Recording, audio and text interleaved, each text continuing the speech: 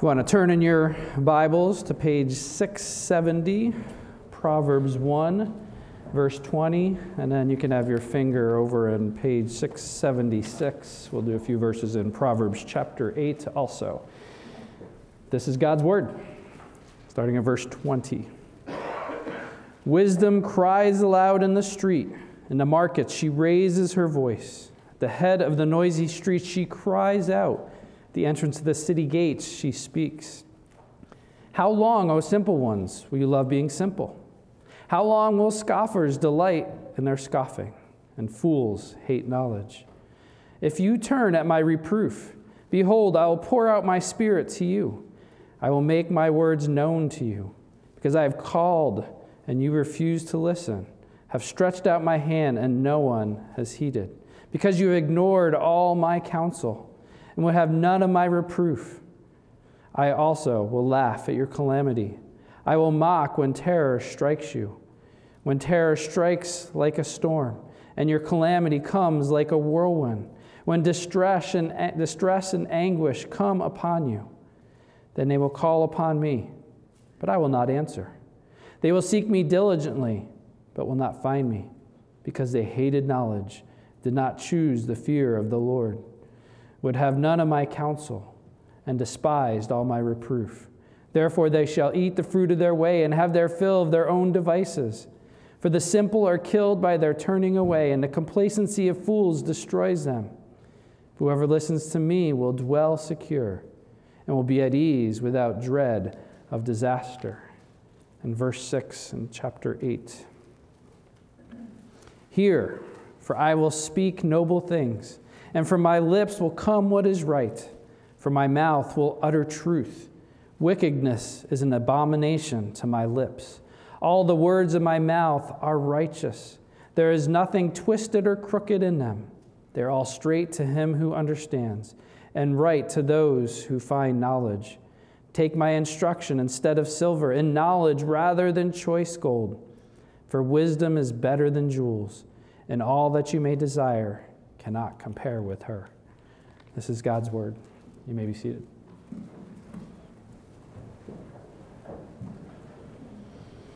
Let us pray. Holy Father, what a blessing it is to gather here as your people, to come to hear your word.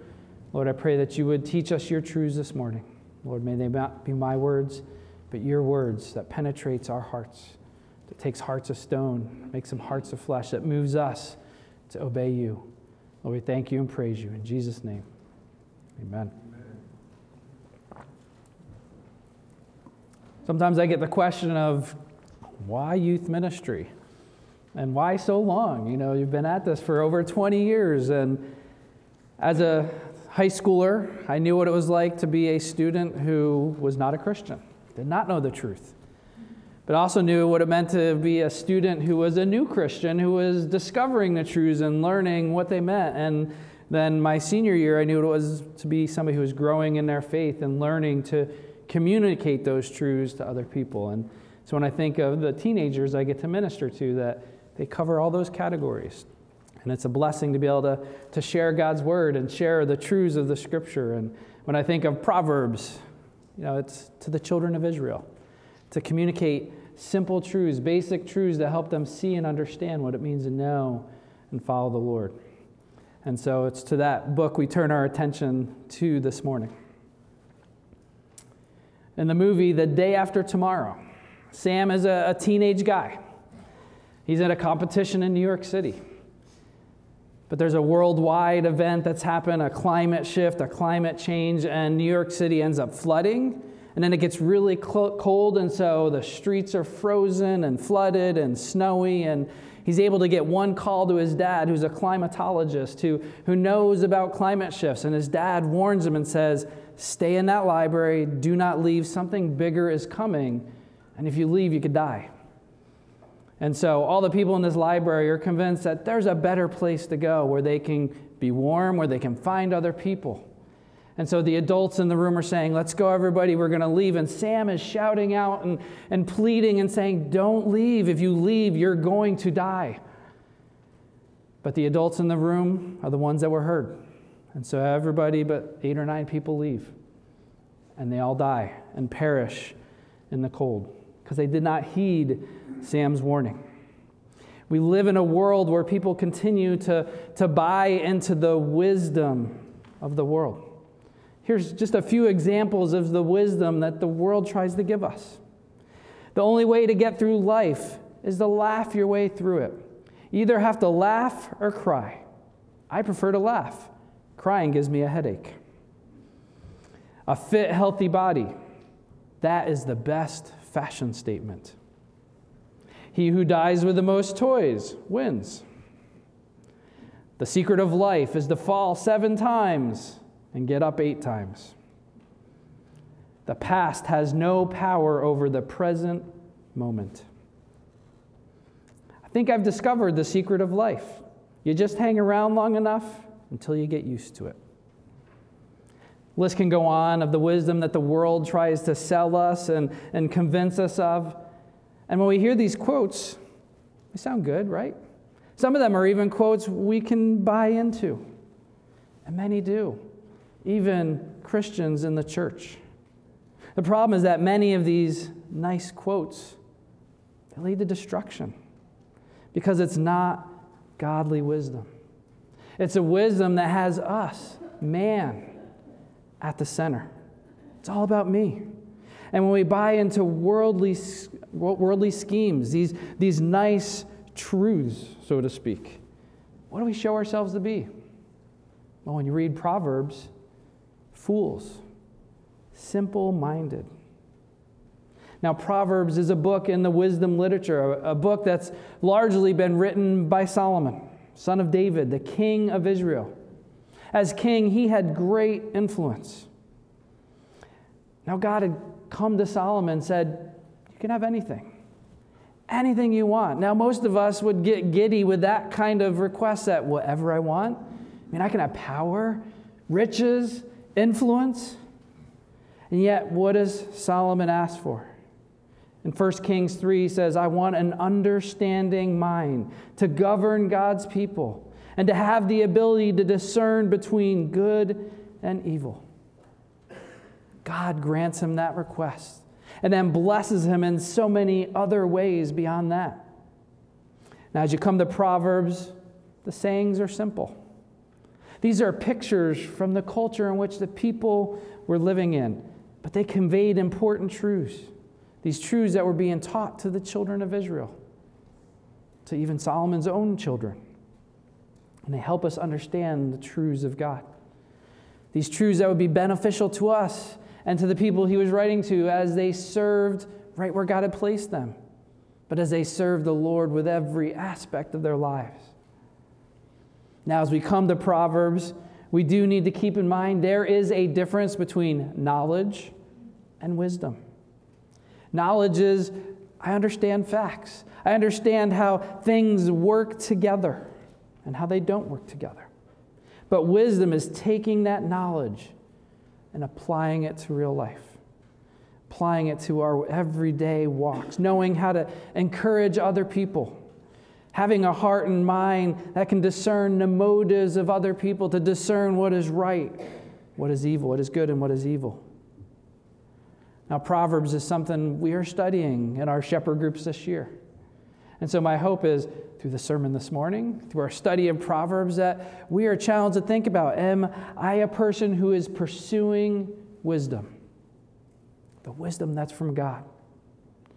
Or am I showing myself to be somebody that's living a simple and foolish life? So let's turn to Proverbs 1 and Proverbs 8. In verses 20 to 21 of chapter 1 is a couple observations in just these first 2 verses. First, wisdom is called she. Right here in the text it says she raises her voice. She calls out. She speaks. And then the next step of that is we see wisdom is personified. It's given a character. It's given these traits that she is speaking to us. You know, we see wisdom, it says she's moving among the people, raising her voice in the markets, crying aloud and out in the noisy streets, speaking at the city gate.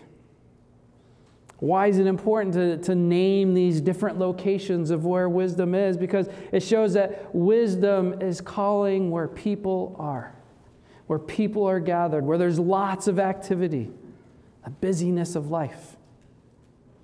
And I think over the years, it's been awesome to go on many different missions trips. And I remember a couple in particular going to Acapulco, and on a day off, they decided, let's go to the marketplace.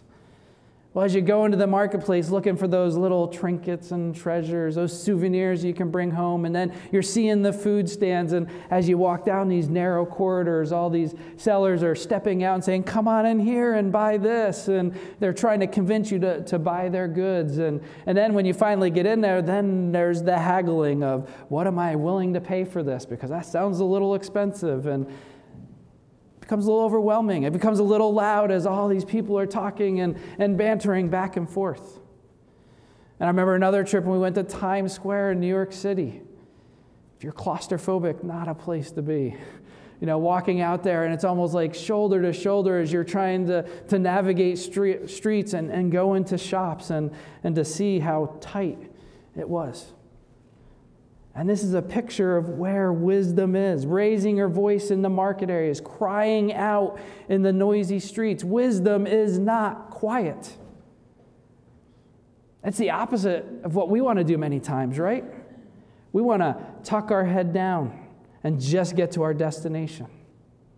But wisdom doesn't tuck and hide, but tries to get to that high position. Maybe it's standing up on that light post and calling out to the people in the busyness of that street, being where people can see and hear. Wisdom is not meant to be kept quiet. It's not meant to be hidden or stifled. That means a truly wise person will speak the words of wisdom that God has given to them, that God has taught them. And we see in the life of Solomon, he didn't keep his wisdom quiet. When you come to 1 Kings 3, we see that event where these two mothers come. They both had a baby. One of the babies died. And so both mothers are coming claiming to be the mother of the one baby that's still alive. And so Solomon, in his wisdom, looks at both women who are saying, it's mine. He says, bring a sword. Let's cut this baby in two, and you both can have half. Well, the one woman says, go for it. She can't have, if I can't have it, she can't have it too. But the second woman said, no, give it to her. And that's when Solomon knew who the real mother was, the one who wanted the child to stay alive. And so Solomon shared this wisdom. He shared it so much outwardly that people from distant lands wanted to come just to hear what he had to say. We see the Queen of Sheba coming to hear from Solomon. So wisdom is not quiet. It's something we are to share, something we are to cry out, something we are to continually speak to the people God has put in our lives. And so what does that mean for us? Are we sharing the wisdom that God has given to us? Now, the emphasis there is God gives it to you. You don't get wisdom on your own. None of us deserves wisdom, but it's God who's the one who gives it. Solomon was not wise until God made him wise. And then he shared that wisdom with other people. Are you sharing it? Sharing it with your children, your grandchildren, or sharing it with your friends, your coworkers, family members who don't know Jesus? Are we talking about the wisdom that God has given us and sharing that wisdom? Sadly, many of us tucking our head and walking through life without seeing those opportunities to share what God has given us. Now, as we share that wisdom, it's going to be attractive to people. People are going to ask us questions as we share of our lives. Some questions they may ask: what makes you different from other people? How can you appear so happy when all these horrible things are happening in your life? Why do you give up a Sunday to be in church? Why do you give money to that church? What is the secret to your marriage? What is the secret to your raising children? How do you know what the future holds? And the questions go on.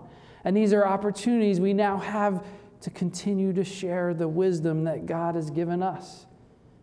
Because we are calling out, we are speaking with the people in our lives the wisdom God has impressed upon us and laid on our hearts. So wisdom is in Proverbs, it's a picture of no shame. No shame in speaking loudly and proudly these truths that God has given us, these truths that need to be shared. And I think in our lives, how quick are we to shout out for our favorite team? I can say it this year, go Yankees! They make the playoffs. They might not go very far, but I can say, go Yankees! Or this is audience participation. Or we may say, we are... There we go. That was very excited there. So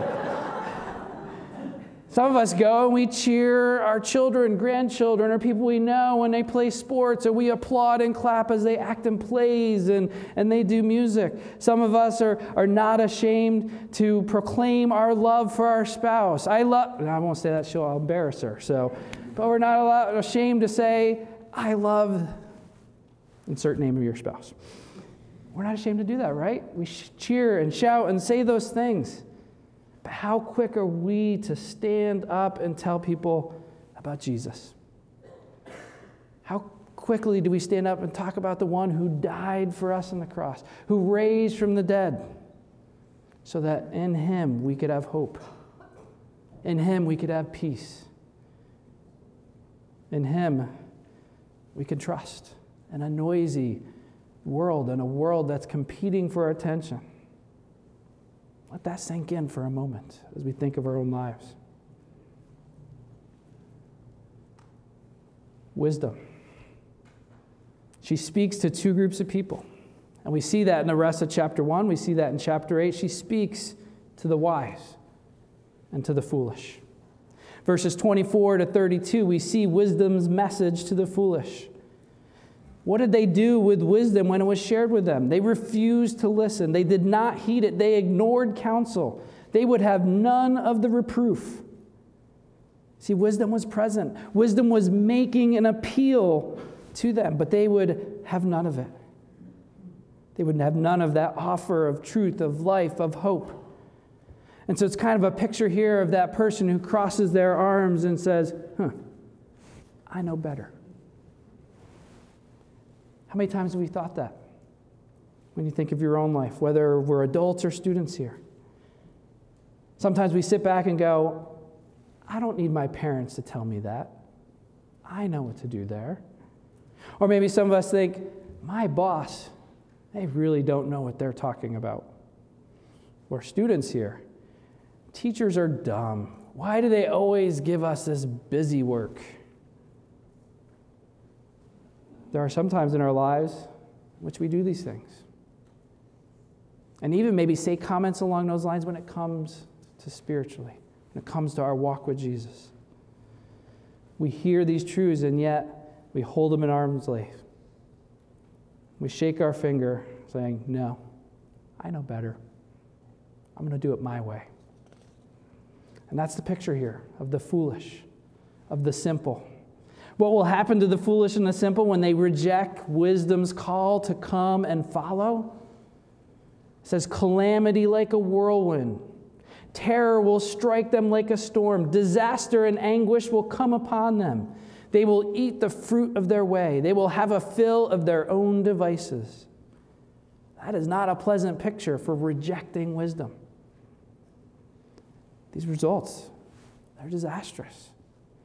And I think of just this week, you've had time to see the pictures of Hurricane Ian and what happened in Florida, South Carolina.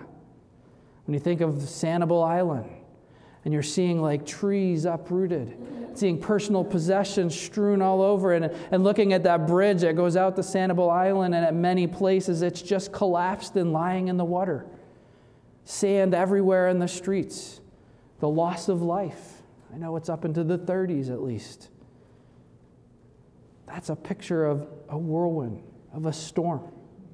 a picture of the person who rejects wisdom, the disaster that leads to anguish because of the loss.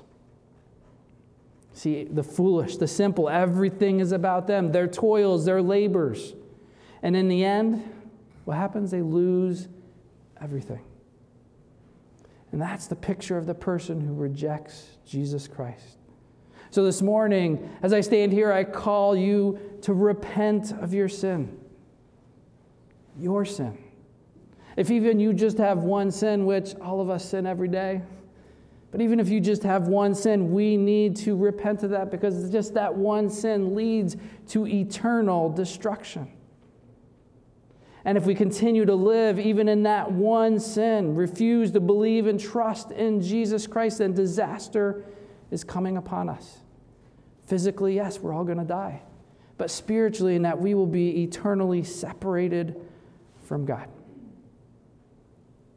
That's what waits for us as we reject wisdom, as we reject Christ. In Matthew 7, we're given a picture of the two houses, the man who built his house on the sand and the man who built his house on the rock. The man who constructed the house on the sand, I'm sure it looked great. I'm sure he put some time into putting it there. Not a lot of thought. But when the storms came and beat against that house, it fell with a crash.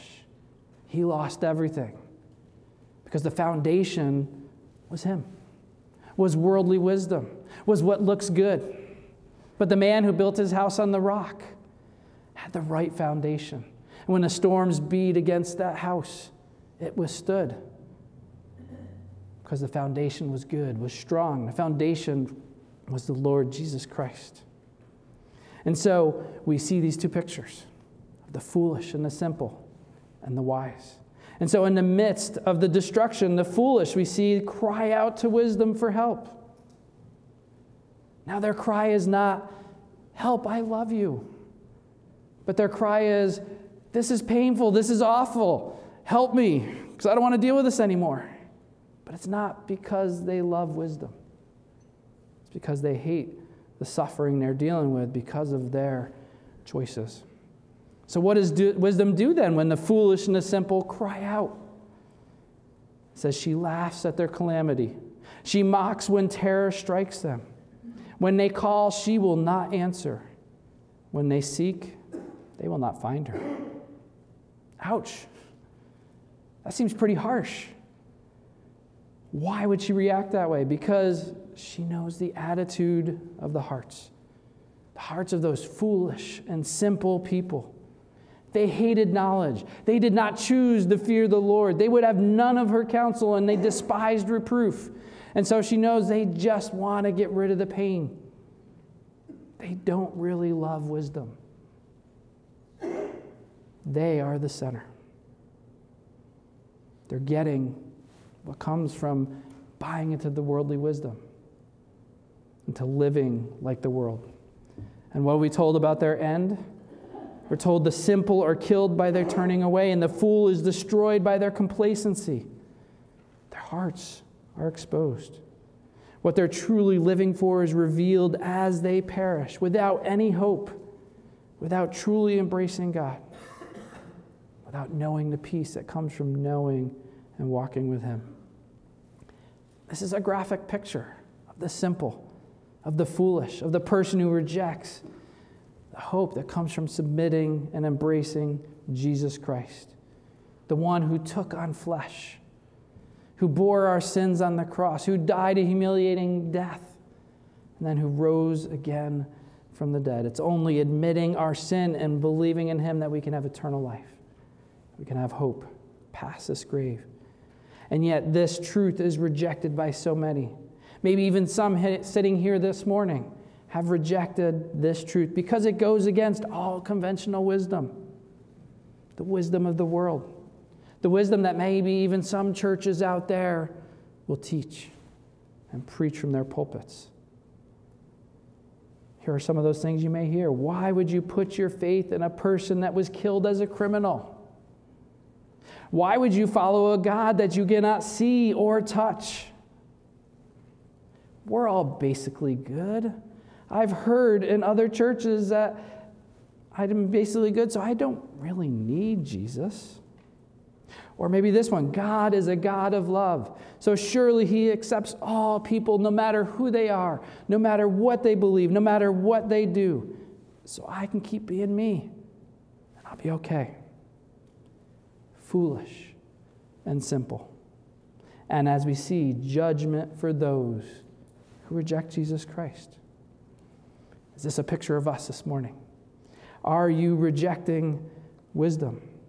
Have you rejected the truth of who you are, a sinner in need of saving? Have you rejected the truth of who Christ is, the only one in whom we can be saved through faith and belief in him? You can turn to him today.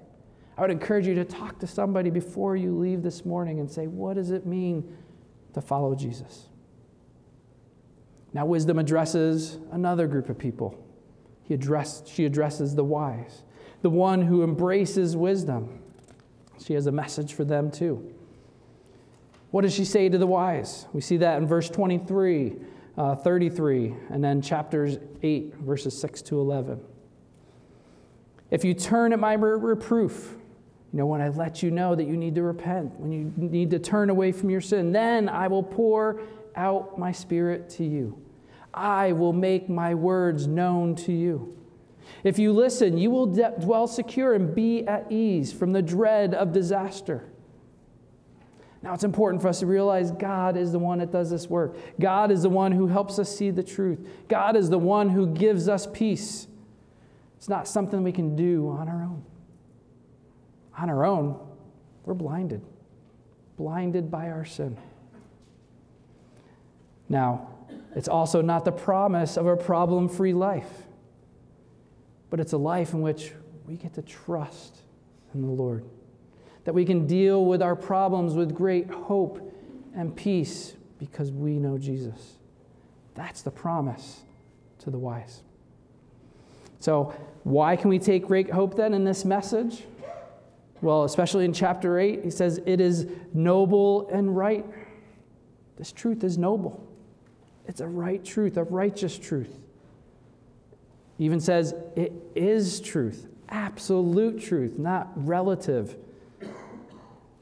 It sees wickedness as an abomination. It says this message, it's not crooked or twisted. It means it's not looking for an angle. It's not looking to trick us or throw us off. But this truth is straight to him who understands, right for those who have found knowledge.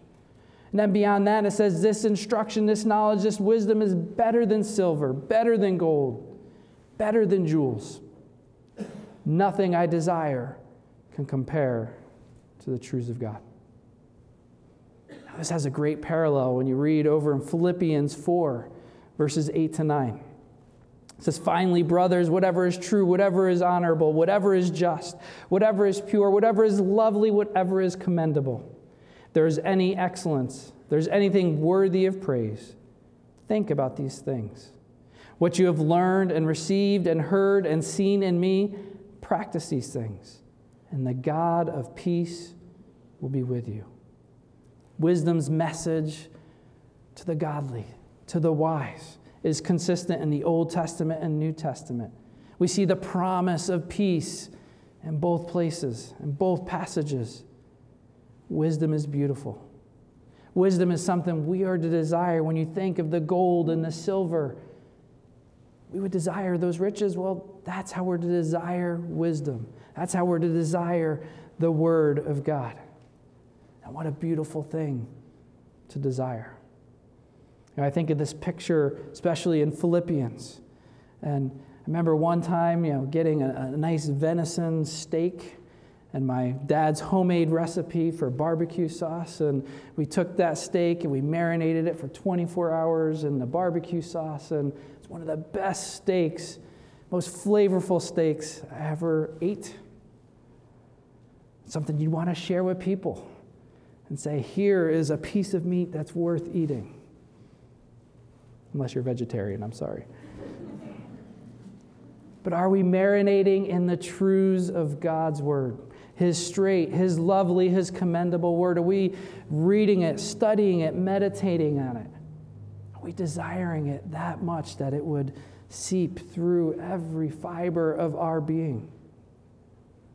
If not, what truths are you living according to? What wisdom are you following? What truths are you believing in your own life? Anything other than the hope in the gospel is going to leave us wanting, looking for something more, something different. The picture of Proverbs is clear. There's great hope and promise for those who are trusting in the Lord. As Proverbs 3, 5, and 6, those who are trusting in the Lord with all their heart, who are not leaning on their own understanding, who are acknowledging God in all their ways, knowing that He alone will make their paths straight. The picture of the person who spurns, turns away, rejects the wisdom of the Lord. It's a bleak picture. So as I wrap up, Sam warned people of the impending doom. He pled with them, and they ignored and they fled to their own doom. We are to call to warn people. We are to share the wisdom that God has given us and not hide it for ourselves. We are to go out into the busy streets, into the marketplaces, into the lives of the people that God has put around us, and to speak out those truths. Are you willing to share that truth?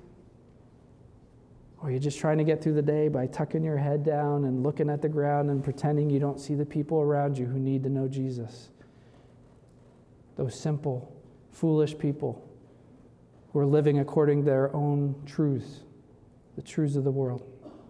We need to go into our mission field. We need to share this life-changing message of what Christ has done for us. We need to do it boldly. We need to do it knowing that God is the one that changes hearts and lives, not us. But He's called us to go and to speak those truths. We have a story to tell, a story of the gospel. We also have a story to tell of God's redemption in our own lives, how He has changed us, and to share what God has done for us. And so be bold. Call out. Let people know where the real hope needs to be in Jesus Christ. Let's pray. Heavenly Father, we thank you so much for the opportunity to serve you, the opportunity to follow you with our lives, the opportunity to know wisdom.